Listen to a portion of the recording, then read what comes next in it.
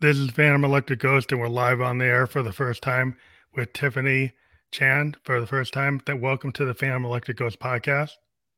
Yeah, thanks so much for having me. I'm excited to have this conversation with you. I want to let people know we are a featured podcast on the Newsly platform. You can see that icon up there that says listen on Newsly. And for our guests or listeners, if they use coupon code GHOST, they can get 1 month free premium subscription so they can stop scrolling and start listening. This podcast will be on Newsly later today as an audio only podcast, as well as many other platforms that we're on. So, again, welcome to the podcast. Thank you. Thank you. Super excited. And this Let's episode is dive in. actually episode 900. Oh, thank you. We're at episode 975. We're getting closer to episode 1000. We've been on the air since 2016. That's tracking on Apple Podcast. And this episode, we're going to talk about leading with intuition. If I can get that up, being a little slow. There we go. Leading with intuition, trusting your inner wisdom. And then we have your website up, and that will be fully clickable, that URL, when we're published on all the platforms. But for those of you who are on audio, that's www.tiffanychan.com, and then it has a / work with me / pound apply. And maybe you can tell people what would happen if they click on that. Yeah, there it brings you to an application to hear a little bit more about who your background, why you're interested in having a spiritual advisor working with you. And then we'll hop on a call and just see if we're a good fit, and we'll take it from there. That's great. We like to encourage our audience to click through on the URLs, because that will give you more deep dive on what the conversation is going to be about. Again, we're going to get into this episode. And one of the first things I wanted to ask is, what inspired you to become a spiritual advisor? So I came through this journey through a pretty circuitous route. Basically, I had graduated from undergrad, was a poli sci major, had worked in policy, was living and working in DC for a while, subsequently got my business degree, ended up going to Geneva and was working at the World Economic Forum. So, my entire career, I've largely been working with leaders who are influencing global systems, who are making policy, who are making like decisions that are moving on the dial that affect normal people like you and me. But the fact of the matter was that I was incredibly unhappy. And I think that many people have had a very similar journey where you go, you walk the steps, you climb the ladder, you do everything that is both expected of you and frankly that you do well because a lot of people are very naturally gifted, but it's not necessarily really like deep intrinsic aligned with like who I was. Um, and what had happened was that I was living and working in Johannesburg. And my mom had called me up, and as moms do, she was being sort of lovingly annoying, let me put it that way. And she said to me, Tiffany, have you found a home yet? Have you found like a church that you can be able to settle in and be able to feel like you're being spiritually supported? And I just rolled my eyes. I was like, Ma, I don't have time for this. Like You're working. I like, do you have any idea what I'm doing, who I'm interacting with, the things that are like looking really pretty on paper?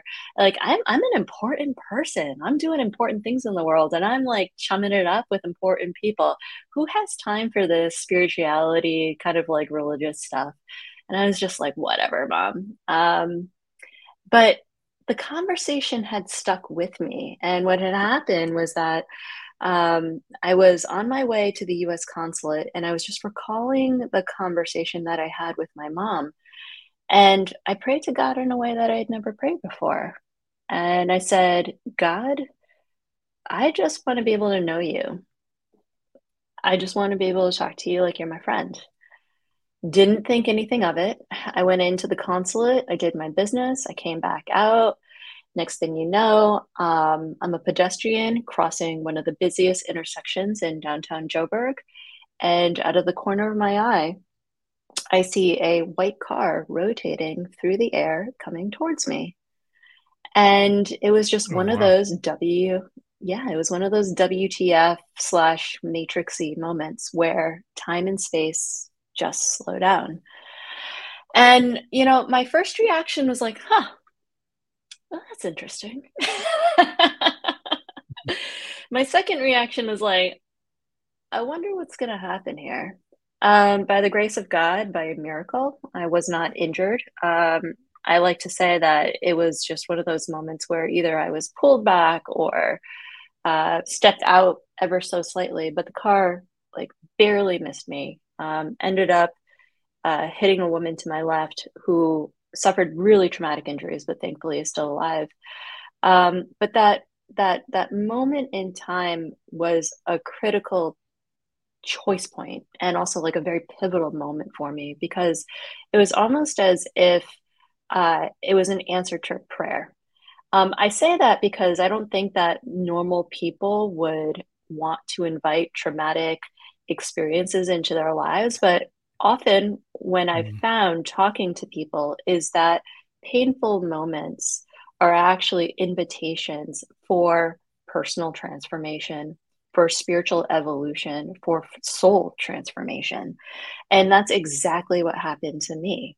I was basically broken open. It was almost as if that shocking experience awoke me and had me begin to ask those bigger questions.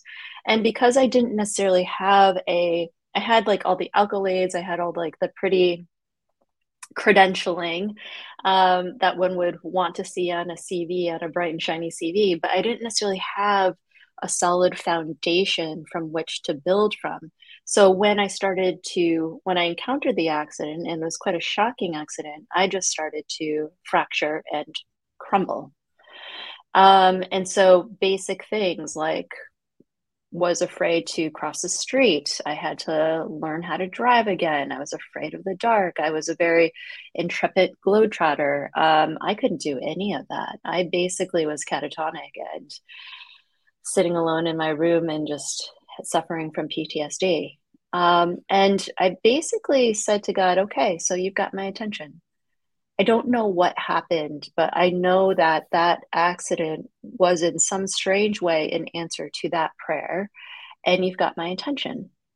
And so from here, I'll give you 3 months because anything can be solved in a quarter. And I'm just going to give you 3 months and I'll project manage my way through spirituality. And I'm going to get to know you just enough that I've got this spirituality thing down. And then I can pivot back to my old life because I want my old life back. I want my old life back. And as you can imagine, that didn't happen. I mean, that 3 month Yeah. uh, like search essentially opened up all these other avenues, began to ask myself questions of like, what's important for me? Do I believe that there's a God? What's the purpose of life? And as one starts on this, journey of evolution, you can't help but go deeper, deeper, deeper and want to be able to expand more because, there's a sensation of like true growth and meaning when you're asking those truly meaningful questions. So going back to your original question of like what inspired me to be a spiritual advisor, um, it's something that I both like literally fell into and that I allowed myself to be broken open so that I could actually receive the love and the transformation to the point where I now guide others who are in similar circumstances to be able to walk the path and I guide them. And essentially, like, provide safe space to know that they're not alone and to provide context because the spiritual journey and the process of transformation can be quite sticky. But I serve at the Yeah. highest levels. Just go ahead. Yeah, I serve at the No, highest I think levels it's like I like a had lot. before. Yeah,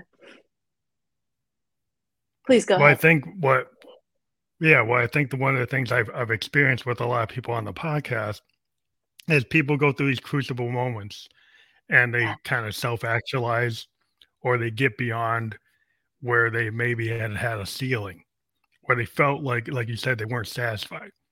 That they Yeah. had created like a ceiling for themselves. It really wasn't something that other people imposed. They kind of created their own. And some people feel like, oh, I should do this 9 to 5. I should be in this profession as a lawyer or a doctor or some of the high level profession. Then they find out that they really were feeling something more spiritual or something more creative or more artistic that maybe wasn't what everybody expected them to do, or even their own expectations of what a professional should do in the world. And a lot of times we're told to dream about things that are more spiritual or more creative is not logical, right? It's not what's on your CV. It's not that type of thing. And so I think one of the things I find is that when you reach that moment, things become very expansive. You can't Yeah. really, like you said, you're going to put like a quarter time frame on it, but it's kind of like a never ending journey. Like Yeah. as a musician, it's a never ending thing until until I'm done and on the planet. I'm always exploring, and it never find like an end to it. It just keeps on Yeah. going. It's like this creative thing where you feel the muse, you feel the universe, you feel your it's very kind of connected aspect of creativity. If you think about, there's a muse, there's the universal feelings that you as a musician want to connect with the audience. And it's a spiritual type of thing when you're really into it. So I can understand, like, when you had this awakening, it's very significant to feel that. And it doesn't always have to come from trauma, but sometimes it seems to. Yeah. Yeah. Because, trauma has a way of getting our attention. And we tend to be quite a complacent species. And one of the most powerful questions that you can ever ask yourself is, what do I want? I don't think that we give us enough spaciousness to be able to luxuriate in that question. Even like putting the air quotes on that and saying like, oh, even asking a question is like, what do you want? As basic as that, and saying that's luxurious. That's actually, in my view, the way that spirit speaks to you.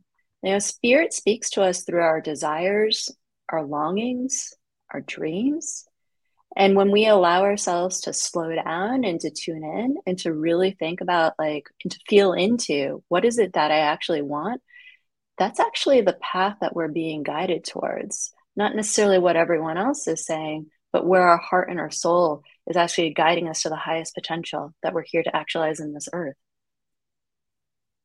Yeah, I feel as a creative, I've talked to a lot of authors and painters and musicians, and they kind of get in this flow state Yeah, where you're less logical and you get into like basically I get into this idea of just stream of consciousness creation.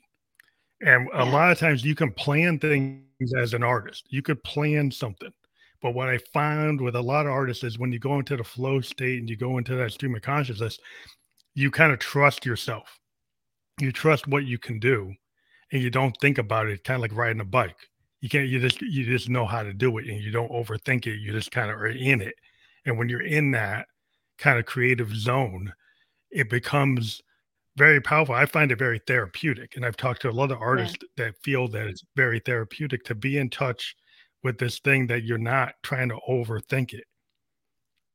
And I think that's when you get into spirituality. Sometimes it's like, being able to meditate or, slow down and breathe and think about what to contemplate the world. It's not necessarily something that's you're going to find facts or find laws or find theorems or find algorithms. It's going to be something you have to trust in and have to believe in and have to have. It's a different level of being. And a lot yeah. of times is like people are scared of it. I think a lot of people are fearful of it. Yeah. Yeah, I love what you're saying. There comes a, whether or not you call it flow, you can see it on the basketball court or through artists and musicians, like you've just so beautifully articulated. I help leaders really be able to trust that flow in the context of decision making, because there comes a point where you allow yourself to be a vessel so that spirit, love, God, the universe can actually flow through you. And it's actually from there that we actually create something that's never been created before, right? We're living in really extreme circumstances where the world is literally burning and falling apart. And the reality is that you can never solve the issues from the same level of consciousness that created it. What does that actually mean? You can't just use your head to be able to create solutions and develop something truly innovative, right? Like as an artist, as a creative yourself, if you're overthinking it, you're actually trying too hard. But it's actually through the context of allowing ourselves to actually be used as that vehicle that we're using both head and heart and are all of our ways of knowing that we're really going to create those truly innovative solutions that the world so desperately needs. Yeah, I mean, because we're at this point where I think, a lot of logical thinking or profit-minded thinking without thinking about like all of what holistic thinking is what I've kind of was taught in college. I went to a liberal arts school called Bowdoin College in Brunswick, Maine. And it's Oh, one yeah, of those yeah. colleges where you had blue book exams, wasn't just multiple choice, very small class Yeah. size, 15 kids, 20 kids in a class, can talk to the Hmm. professor, not a TA, actually sit down with the professor at his house and talk about Nietzsche at his house Yeah. on his couch. That causes you to go into things that you wouldn't if you're in a different type of place. If you're in a different type of schooling system where it seems more mechanical or it seems more, not as connected and not as holistic, because we were looking at like the whole big picture of Sure. an idea or in a concept. And I think people don't put things together that way. They look at a narrow focus and they don't Yep. see what they're doing, and that's kind of why we're in the state we're in. People didn't Yeah. see what the consequences are to what they're doing. They thought it was isolated, thought it wouldn't mean anything, and then guess what? It means a lot. So Yeah. Yeah. that I Yeah. think that's where we're living is when, oh, that now we have to put it together. It's like, yeah, you better put it together pretty quick. Yeah, I agree with you 1,000%. I have a friend named Ray Chow, and she likes to say, whole people create whole things, right? Meaning that when we allow ourselves to be whole in terms of mind, body, spirit, soul, when we acknowledge that we're past, present, and future, when we're using our full emotional range as a whole person, we're actually creating whole solutions, whole, uh, complete, um, I don't know, integrative solutions that affect and impact people from top to bottom, in and out, right? Because if we're only creating from our brain, we're only addressing that part of a person that is just a minutia of who they are, and we're only addressing a very small part of the system. So, in order to actually come up with something that's really going to move the dial, we actually need to have healing that addresses the whole self. And that's why I'm in service towards leaders, right? Because I'm helping them be able to sense into all of who they are so they can actually provide leadership from that place of wholeness. Yeah, 'cause I've been reading about like leaders, and there was some statements I was looking at, like a job board, and Mm, people were saying, "Yeah, it's not all about the profit. It's not all about like how cold you can be to your employees to show that you're a tough person." It's like there was this executive that was talking about, I need to know that my employees, I have like a conversation that I know them as people. I don't look at them as yeah, just another widget in a cube or on an assembly line and not understand the humanity of it. And I think when we start to like separate, then you get like the separation between the different levels in the workplace has gotten so extreme that is like, how do you even relate to some of these people if they're not even considering what the actual employee does as valuable? If you only yeah, think the board is valuable, but the people who create your product, you don't think that they're valuable at all. You think they're very exchangeable. They're like, I can just replace them with a robot or a drone or AI. They don't think of them as people. And I Yeah. think when you lose that kind of connection to any kind of morality or concept of what, like, just because you can do it doesn't mean you Hmm. should do it. And just because it's profitable doesn't mean you should do it. And a lot of people say, well, if it is profitable, that means that's right. Just because it's profitable doesn't mean it's just. I think a lot of people Yeah. they confuse that and they don't understand what they're actually doing. Yeah. Yeah. Employees are not mercenaries. Employees are human, right? This is not hired guns. These are people. And I think that leaders know this, but sometimes they forget, right? One of my favorite things is like everything that I needed to learn in life, I learned in kindergarten, right? It's just a matter of like reminding people that they are a human and that this is possible. It's just a matter of we have choicefulness in being able to like make these decisions that are in line with what we know to be true. Yeah, because I mean, I was thinking about, like, as a kid, I was a child of the '70s. I grew up with Mm. like Mr. Rogers and the his neighborhood. And the thing Yep, about yep, people yep. looking at, oh, that's silly, but it's not really silly because of what he did. He treated children with respect. Absolutely. He treated children, and he actually told them what was important to actually listen to them and Mm. to listen to what they were concerned about and to allay people's fears and to let people know that he was going to be there and to give people some confidence and not make them feel like they're just out in the wilderness fighting tooth and nail, that they actually had support. And I think sometimes today we get into that rat race mentality that you got to be cold. That you have to be, you can't be like, oh, be my neighbor. Like, well, what's that? That I don't want to do that. That shows I'm weak. It's like, and I don't, I think that there's a different aspect to, people, coming together with some spirituality. Like, well, how does that fit into the profit margin? Well, if your people are more focused and happy, they're probably likely to be very creative. And if they're very creative, they're going to come about things out of the box. If they're stressed and they're burned out, how much creativity and innovation is gonna come from stressed out, burned out people? Yeah, Probably not that absolutely. much. Yeah, yeah, yeah. Yeah, people are naturally creative, resourceful, and whole. And if you operate from that perspective and really allow people to feel empowered and to feel into that and to act from that central truth, like anything is possible. Like that is a transformational workforce. That's spirituality at play. I think that, people tend to segment spirituality as something that they do on the weekends or something that they do in the evenings. But the reality is that, as this seems like a central theme of this conversation, is that we're not separate and a part of. We're actually fully integrated. And so any idea, any concept that you can actually segment yourself is just a false narrative. And so the more that we can embrace our full selves, all of our ways of knowing, all of our spiritual selves, because spirit's always speaking to us, and actually infuse it into every facet of our lives, we actually become more congruent.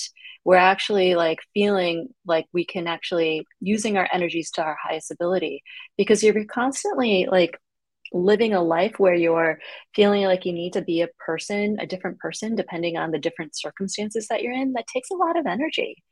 And it's just about being who you are consistently everywhere, and feeling like you have the safety and security to do so. Yeah, I found that, like, I'm a part of my day job is I'm a software designer, and I Mm, used to be trying to work within big corporations, and then I decided, I'm gonna put that on the side because I was a road warrior, I was always flying around, never home, and as I was burning me out, I said, "You know what? I'm a musician, I'm a creator, I need to be home. So how can I yeah. still do this?" And I went and I made a decision to actually do it in a consulting way, where Mm, I can just totally work remote, and I work with people all over the world, but I don't have to be on the plane jumping around, jumping in Ubers, jumping all over the place, and get all stressed out. And I was super stressed. Now that stress is gone, that all the time from commuting I can put into my art. And so I yeah. feel better as a person because I was able to kind of thread a needle to find out, like, well, I need something that's stable, like this career. in software Hmm. design, but I'm a very creative person. I want to try to find a way to do both, and I find a way to kind of merge both into who I am. Yeah. And that doesn't always work for some people. Some people have to like let everything go and go to something. But I found a way to kind of balance it, and I found balance Well, was good for me. yeah, what I love about your story is that you created a lifestyle, a life that was in alignment with your values. You know, our biggest co-creative act is actually the life that we're creating with the universe. There's this, thing about different levels of consciousness, and people at a base level are in sort of like a victim consciousness where it's almost like, oh, I'm powerless, I have no choice. My employer says like I need to actually be constantly a road warrior, that like I in order to like put food on my table, I'm only I only have these limited sets of choices right before me.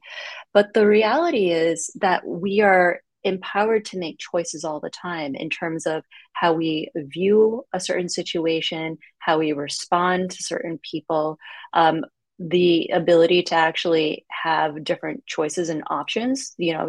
Even choosing to have a choice is a choice. And that in itself is actually a spiritual act. And so, what I love what you did was you're like, listen, what do I want? Where do I want to invest my time, spirit, and energy? And actually creating with the universe and actually aligning that towards something that you have felt internally. For me, when I work with people, I'm kind of like helping them tune in. It's like, you've got that inner compass. Where is it pointing you? And when I, from your story, what I hear from you is you're like, it's pointing me towards more creative acts. It's actually pointing me towards my artistry. How can I actually create a world where that's possible? And you did exactly that. So bravo you. Yeah, I mean, what I found is like art is so important to me, and Mm, people, get into the arts, and people are like, "What does that make money?" And it was never really about money.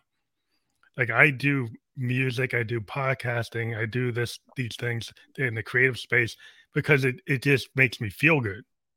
yeah. And if it didn't make me feel good, I wouldn't do it. But it makes Mm, me feel connected to a community. And the podcast, what I liked about it, I tried ones that were like pre-scripted and controlled and highly edited. And I was like, well, that's not me. Because I'm a freeform kind of jazz experimental musician. And I like to mm, play things that are really off the cuff. When I play with people doing very experimental work that's not always like written on the page. And so mm, it's like, well, why don't I do that with the podcast? Because that's kind of what I do with music. So I call my type of music expansive sound.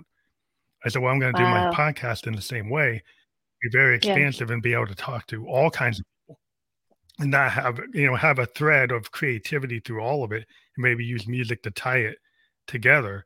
But I Hmm. decided I was like, I'm not going to be a narrow lane. I'm not going to try to control things. I'm going to let it kind of be what it is and do these free Sure. form interviews. And it's worked in that, I've been able to stay within a certain, we'll get within a level and get some attention and grow in this space. And it was not something I planned. It is kind of I saw things that came to me and I didn't reject them. Yeah. Yeah. What a beautiful metaphor for life, right? And also just a beautiful metaphor for the spiritual journey. I think that we have, in speaking for myself, those with strong minds and an intellect and a desire to know and wanting to plan things a certain way, just going back to my 3-month quarter plan of project managing spirituality. There's a desire to just be like, okay, this is the narrow way that I'm only going to like have the world manifest in front of me, the things that I'm planning for. But as a jazz musician, you know that there are so many other synchronicities and so many opportunities that are constantly asking for our attention and that we can build upon. And what's really important is that there's a little bit of fear, whenever we're thinking of things that are kind of coming out of left field. But the trick is to be able to recognize and act upon and actually help those opportunities grow, we've got to be present, like exquisitely present and grounded in this particular moment. And I'm sure that you found that when you're playing jazz, Like if you're constantly anticipating what the next note is going to be, you're actually going to be behind, right? But it's Yeah, yeah. only when you're actually like here in the now, because that you're able to actually have true creation. And so when I tell people, okay, like if they're interested in spirituality and they're just like, how do I begin? Like, where do I actually start? And I say, it really just like starts with like being where you are and like taking each breath and like being exquisitely present. One of the things that I say to people is like, allow yourself to go out into nature and be God smacked. Allow yourself to be in awe and wonder, because when you're in those moments of deep appreciation and wonder, you're absolutely in the present moment. And that's when things open up, and that's when creativity and inspiration actually flow. Yeah, I'm in the great state of New Hampshire, and we have, like, the tall pines, and I'm a Mm, big believer of, nature is the cathedral, which is like a Victorian yeah, poet's statement yeah, about yeah, being yeah. out in nature, and I was very much, inspired initially when I got into music by the Victorian poets like Blake, Wordsworth, Tennyson, Lord Byron, and Sure. their kinda connection to, like, nature in the Victorian age and then the levels of, masking they did in their work, but they were all trying to get at truths, in terms of like looking glass self and these ideas that they had about connecting the spirituality and nature and God and the self-reflection, which is what most Mm, artists always do. You go inside and then you go outside and you find the commonalities between the inner and the outer, the yin and the yang, the positive and the negative, and you kind of explore the duality in things and try to hmm. figure out how you're gonna relay that to your audience with your own spin on it. And usually you're coming from a place of like there's all these people who have come before you, but you're inspired by all these great people, but you have your own voice. A lot of Yeah. people today like to clone or they like the copy, or they like the sample, or they like the AI to do it for them, and they don't, and they're kind of Hmm. masking their inner voice. It's like to me, like Mm, the inner voice of the artist or the creator is something very human and authentic. And if yeah. you go and you clone somebody else, well, that's just them, and you might get a million views on it or a million plays on it, but was it really you, or are you just trying to Yeah. front that it's you inside? And so people are Yeah. scared Yeah. of Yeah. being authentic. To me, that Yeah. is how you really progress. Is the fear of like showing yourself to be who you really are. That can be scary because then you're gonna get criticized and they're gonna take it personal because that is you. And so you try to hide. and, Yeah. Yeah. Yeah. and it's like an artist, we In try to go beyond that. yeah. In spirituality, there's this concept of the false self and then the true self, right? The false self is that presentable, very polished, accepted, because we're all yearning for belonging. This is really about a security and safety issue, as you've pointed out. But over time, that sort of like weightiness of like the false self, it just feels out of integrity.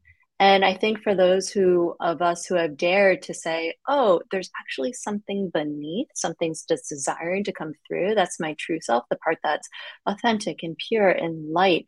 And that is like full of audacity and is desiring for expression, right? To allow that to come through does require vulnerability. Let's be honest about that. And at the same time, the reward is freedom. The reward is freedom because we allow ourselves to be the truest expression of our soul. And when people are in alignment with that, that's when they feel on purpose. That's when they feel on fire because that's our unique contribution to the world. You talk about copying other people, like that's already been done. That's something that another person is supposed to like offer the world. But for all of us, for humanity to be able to evolve, for consciousness to reach higher states of awareness, we all must be able to tap into our true selves and offer our unique contribution. There's no way else that we're going to get there. We've got to tap into the purest part of who we are and then have the courage to be able to express that unapologetically. Yeah, 'cause that's a big fear I have, in the technology area is people are so into this AI and AI just does all this learning on Mm, everything that's already exists. hmm. And so then what you get is an amalgamation of stuff that already was, Yeah. which again, I guess it can become something new, but a lot of times it's just pulling from something and it's really not that original. So Mm, so the idea is like if you and it may seem like it's original because it just kind of amalgamation of existing things, but it's not really you. It's mm, something that you had the machine pull. mm, And I think if you use something like AI as a calculator, as an assistant to help you do part of your work, but it's not 90% of what you did. But I mm, think the problem is when it's 90% of your work and it doesn't really represent you. I think that becomes a problem for humanity because then people aren't really being themselves. They're just taking mm, this tool and I'm scared of that in terms of what it does to authenticity and mm. honesty in the creative space. Yeah. And the creative spaces are so powerful. If you think about the Beatles, how many people did they inspire with what they did? They inspired filmmakers, musicians, scientists, all kinds of people. We're just Mm, totally enamored with what they did, but if that was just something that was AI came up with, would that be as inspiring? I just don't think so. So I mm, think I'm kind of worried about the future of humanity if people let the machine take over. It's like the science fiction nightmare of like how much of that is real and how much of it is just Memorex. yeah, in my You know? view, AI will be a reflection of humanity in terms of reflecting our um, most beautiful assets and then also amplify our flaws. I think that everything has a consciousness, and right now, AI is just yearning for shepherding, yearning for guidance. And if we're intending to use this as a force for good, it will be a force of good. And if we actually use it as an agent for otherwise, it will be that. But we have choice right now. And as you know, spoken earlier, we're not a victim to circumstance. We have the ability to shift things if we want to be in alignment with the highest good for all. And I do believe that AI has that potential. Yeah, there's a lot of good. It just kind of depends on who gets the control over like, humanity has to make choices. And we hope that Exactly. people the greater angels actually take hold and it doesn't do the dystopian stuff like throwing millions of people out of work and at a speed that never happened and not caring about what it does. And so for all the good things it does with medicine and technology and solving all kinds of crises and getting rid of gridlock and making things more efficient, yeah, I can see tons of things where it could actually feed people. It could Mm, feed your body, your mind, and your soul. It could make the agriculture more efficient, ability to do things that you didn't have to do anymore. Now you can become more in the headspace. Yeah, that mhm, future is great. But there's also the other things if you let certain people take too much control. And I think that mm, everybody has a certain level of control. And I think that's where leadership, have this idea of spirituality and leadership is very important. Because if the common denominator is just power, if it's just money, and it's just, control, then sometimes the greater angels aren't going to be there. well, everything has a consciousness. Everything is neutral until we assign something, an energy towards it. And again, um, money has a whole heck of a lot of things to say to us.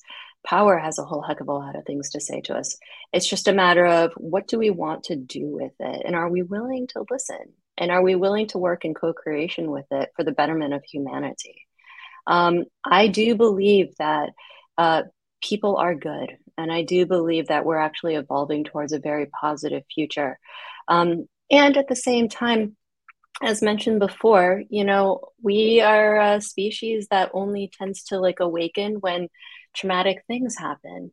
And so, right now, I do believe it's both some of the most difficult times of all humanity, as well as the most optimistic, because a lot of people are becoming conscious to the fact that they can be choiceful to live life differently and to be more caring and compassionate with others.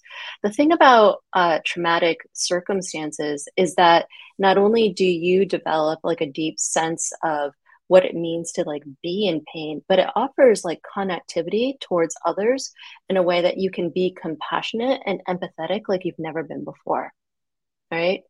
There was one point where I was just like, oh yeah, I've been through stuff. Like I've had a difficult blah blah blah blah blah. But it actually wasn't until my accident that I was like, wow, this sucks. And actually, through my experience, was able to more deeply understand what the human experience is. And that gives me a felt sense to be able to connect in with others in a deeper, truer, more appreciative way, right? It's not to like bond over trauma, but it's more of the ability to be like, hey, I see you. I know the circumstances that you're in. And by the way, like there's a way out of here.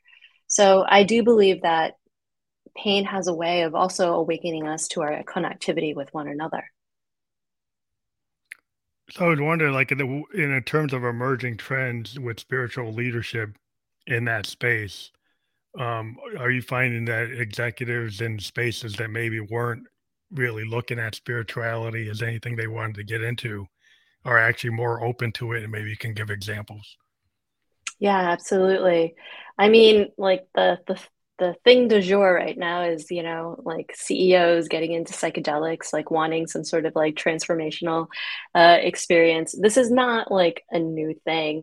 There have been plenty of examples of Silicon Valley executives desiring to like microdose to be able to not only come up with transcendent ideas or to be able to like concentrate so they can actually make movement on their work in a very efficient manner. Um, if psychedelics or if certain other things are your deal, that's fine by me. But the message that I want to share with people and what I'm teaching and what I'm noticing is that leaders are less reliant on those external things and that they can actually connect directly into source on demand.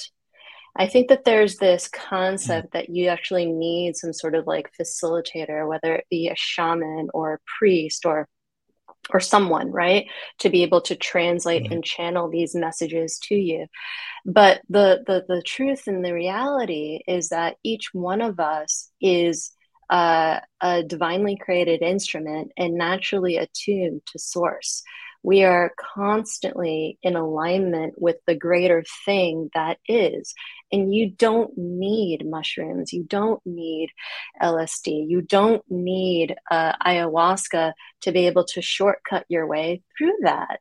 I know that that can be controversial, considering that there are so many yeah, people who yeah. are practitioners in that space. Well, yeah. But it gives the false impression that you need someone or something to tune in when the External, reality yeah. is exactly when we're naturally attuned and we have the skill set. So if I'm seeing a trend, it's actually executives, leaders, people, frankly, in general, who are just like, listen, I don't need an intermediary. Like I myself am that instrument. Spirit is speaking to me all the time. I am divine. I am created from source. So therefore, I'm naturally attuned to source. And then to be able to use that inner wisdom, all of our ways of knowing, to not only apply it to our personal lives, but actually apply it to business decisions, to be able to make wise decisions from a place of wholeheartedness.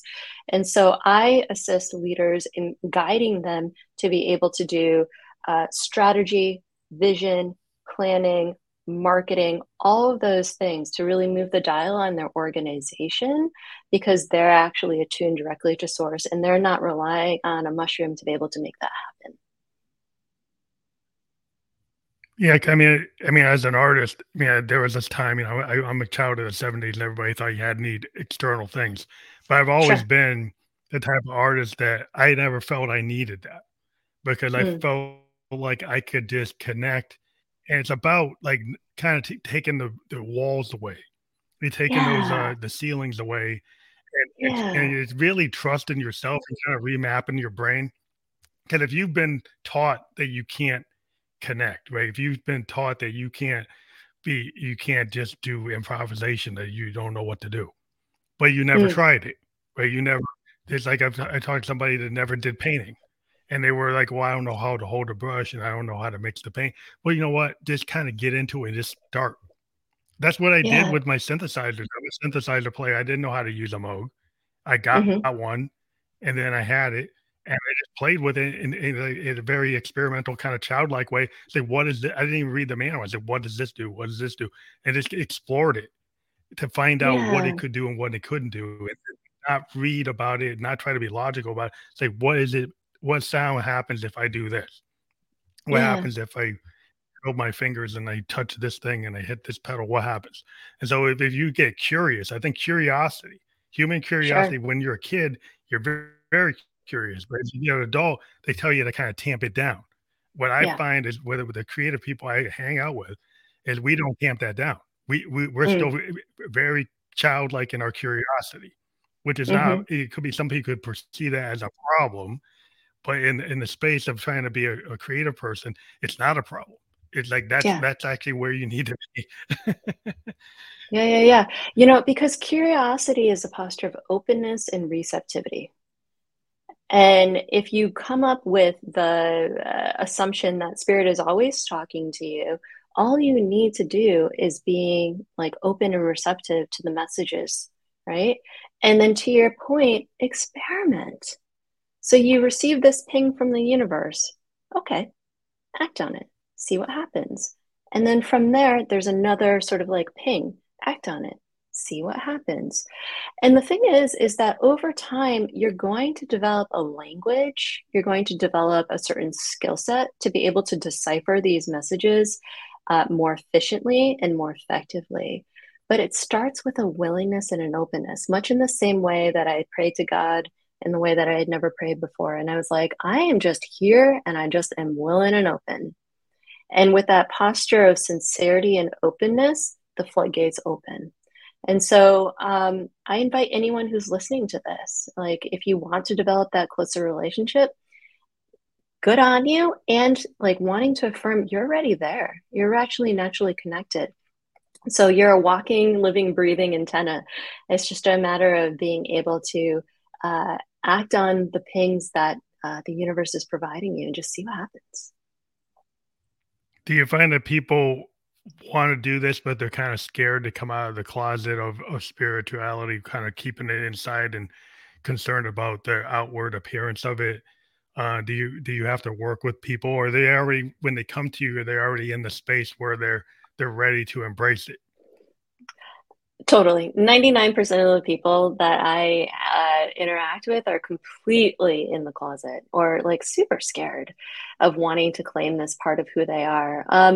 There's many stories of why people come into this space, but a lot of the people that I interact with are really afraid because they think that they need to sacrifice their brain in order to be connected. And there's almost this thing of like, I'm going to be seen as the goofball. I'm going to be seen as the irrational leader. I'm going to be seen as the unstable one.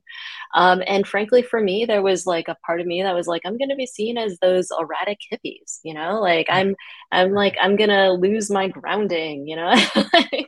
And frankly, I just didn't want to be taken for a fool. There was part of Mhm. me that was just like, I don't want like some charlatan to like take away my agency, you know, Mm. but the fact of the matter is that we all have free will. We all have choicefulness. If anything, spirituality is an empowerment to more choicefulness.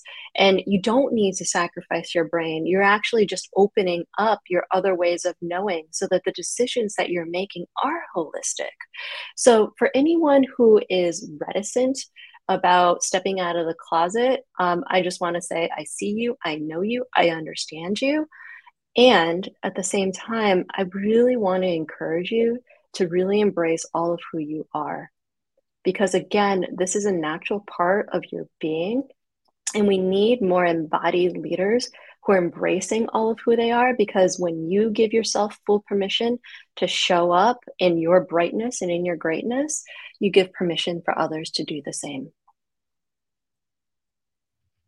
Yeah, I think it would just inspire employees to get more in tune. It seems like when you have a leader that's a very dynamic leader in an organization, and you feel like they understand you, and you feel like you're all pulling together. You feel Yeah. like I've been in like startups where they're very dynamic people, and we're pulling the hours because we believe in what they want to do. Right? We believe in Yeah. the dream of what they're trying to do. So when you're trying to build something, and the thing about I loved about software, and people say, well, how is that created? Well, it's kind of like we're making a song. A lot of times we build stuff that never existed, and we have to believe in what we're doing, and we don't really have total roadmaps because we're building something that doesn't exist. So we brought Mm, new tech. And so that's like you're going into this area where there's a lot of unknowns. There's a lot of fear. You can't really map out what you did before. You try to say, well, maybe it's like this, maybe it's like that. And I thought I found a way to kind of have my left and right brain, be in the same space. And I think that's where yeah. you get that sweet spot where you can get an organization that's very creative, but it's logical too. It kind of gets back to this kind of, are you a Renaissance person? The person that mixes like art, history, and science all at once with Mm, spirituality. And so then you yeah. have something that is like, wow, this thing feels like it's not just some another, just widget. It feels like this is an authentic thing that feels like it's real. And you're like, wow, Yeah. these people really put a lot of work into this. It feels interesting, feels unique. It feels like it talks to me. I think that's where I Yeah. think the future is, where people can be very expressive and have a lot of individuality in the future of a lot of things that are going to be, services and products, because they can be very customized to individuals and actually Yeah. speak to people. And not just a Yeah. product, but services and talking to people, people who are brands. Like, people create a brand, and then they're a life coach or they're a mentor. And then they actually affect people, and what they're doing is their life work. And that's their Mm, new job. And their service is actually helping people. So that's kind of a mm. different mindset than it's like, oh, it's not this product A. And it's actually a service that feels like a human being is talking to you. And it feels, Yeah. is that really a service? But that's actually, yeah, it is, but it's something beyond just a product. Yeah. Well, what I love what you're saying is this fundamental thing that I know to be true is that um, people can feel energy, and energy translates end to end. So, what do I mean by that?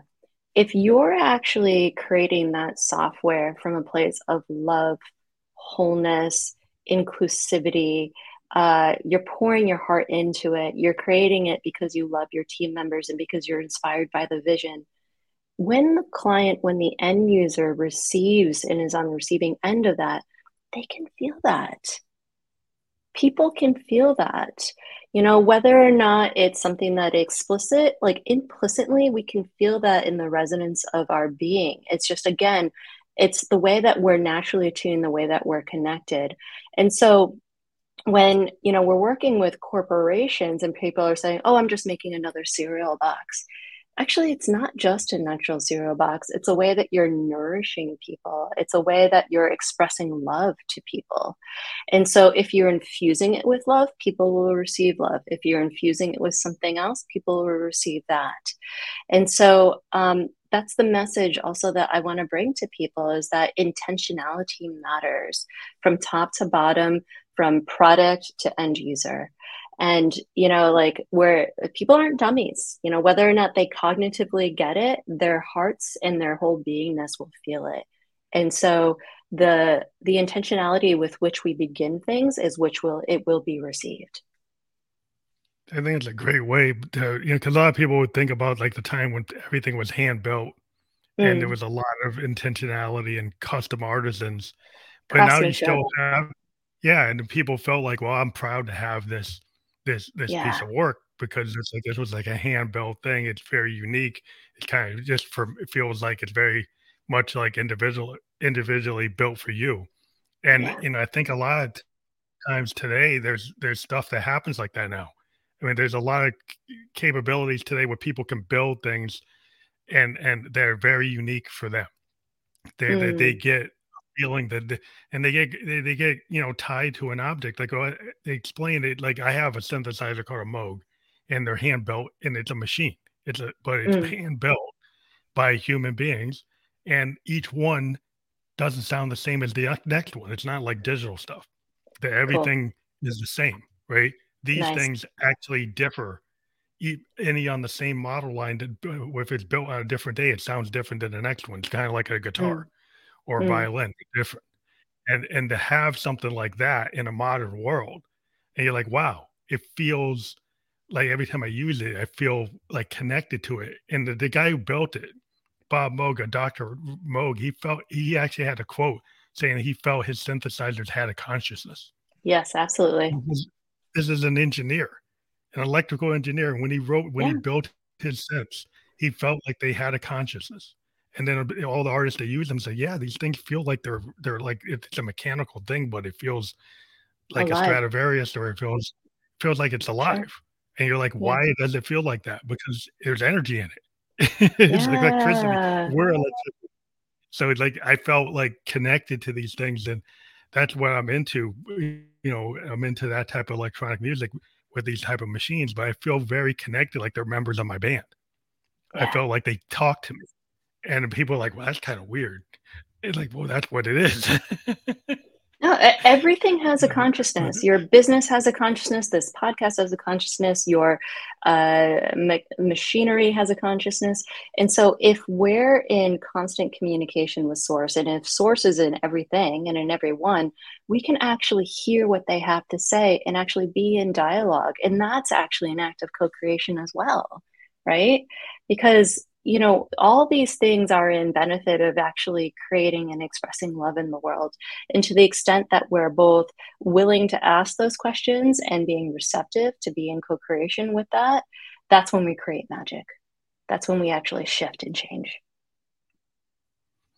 well, I hope the world is getting less resistant to these ideas and not putting like the hippie tag on it. Because then that kind of denigrates. Because some people have these ideas, like as soon as you label something, and somebody wants to push it down or say, degrade it or be a hater on it.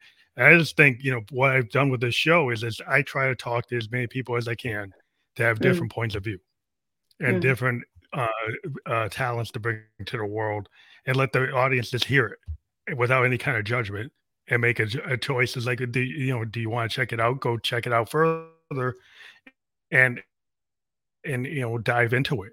And in that vein, asking people to go click on your link again to get a deeper dive and to actually work with you and connect and set up an appointment, right? That's what happens if they click on that. Yeah, yeah. So you go ahead, you fill out the application, set up an appointment. And I serve in three ways. I serve by channeling God's spirit source, so being able to be a vehicle for divine wisdom. As mentioned, I really want people to be able to tune into their own inner system. So I use coaching techniques so that they can be able to decipher the wisdom themselves and to be able to take action on what came through. And the third way I serve is actually by teaching people skill sets, like solid, practical habits and skill sets so that they can be able to decipher these messages directly. Because I don't want people to be reliant on me. I want to spread the message that everyone Right. is of source and that they can be able to communicate directly without an intermediary. So your goal is like they won't need you 100% to be there as their guide for the rest of the journey. That you're going to teach them how to do it, and then they'll eventually be able to do it on their own. I'm here to empower what is innately your gifts already. I'm just here to uncover what you know and for you to be able to remember how to do it yourself. Yeah, yeah. That's cool. That's an awesome thing because a lot of times some people might be reluctant to go to somebody that wants to be there for the next 10 years, and so if it just feels really authentic that you're coming to this with a spiritual mindset that is very positive, and I'm happy to bring that to our audience, and I hope that people will explore checking out what you have to offer. And I want to thank you again for being on the podcast tonight. Oh, I appreciate you and I appreciate this opportunity. And thank you so much for providing such an openness to be able to explore things in a non-judgmental, non-binary, open and creative way. Well, thank you. Have a great night. And again, this will be available on multiple platforms. We're almost everywhere where podcasts can be heard or viewed. We do provide a landing page by tomorrow to all of our guests. And so you will get a landing page for this episode, and people will be able to choose which platform they like to watch or listen to podcast on, and we'll give that to you by tomorrow. But thank you again for being on the Super show. cool. Awesome. Great to be here. Thanks so much.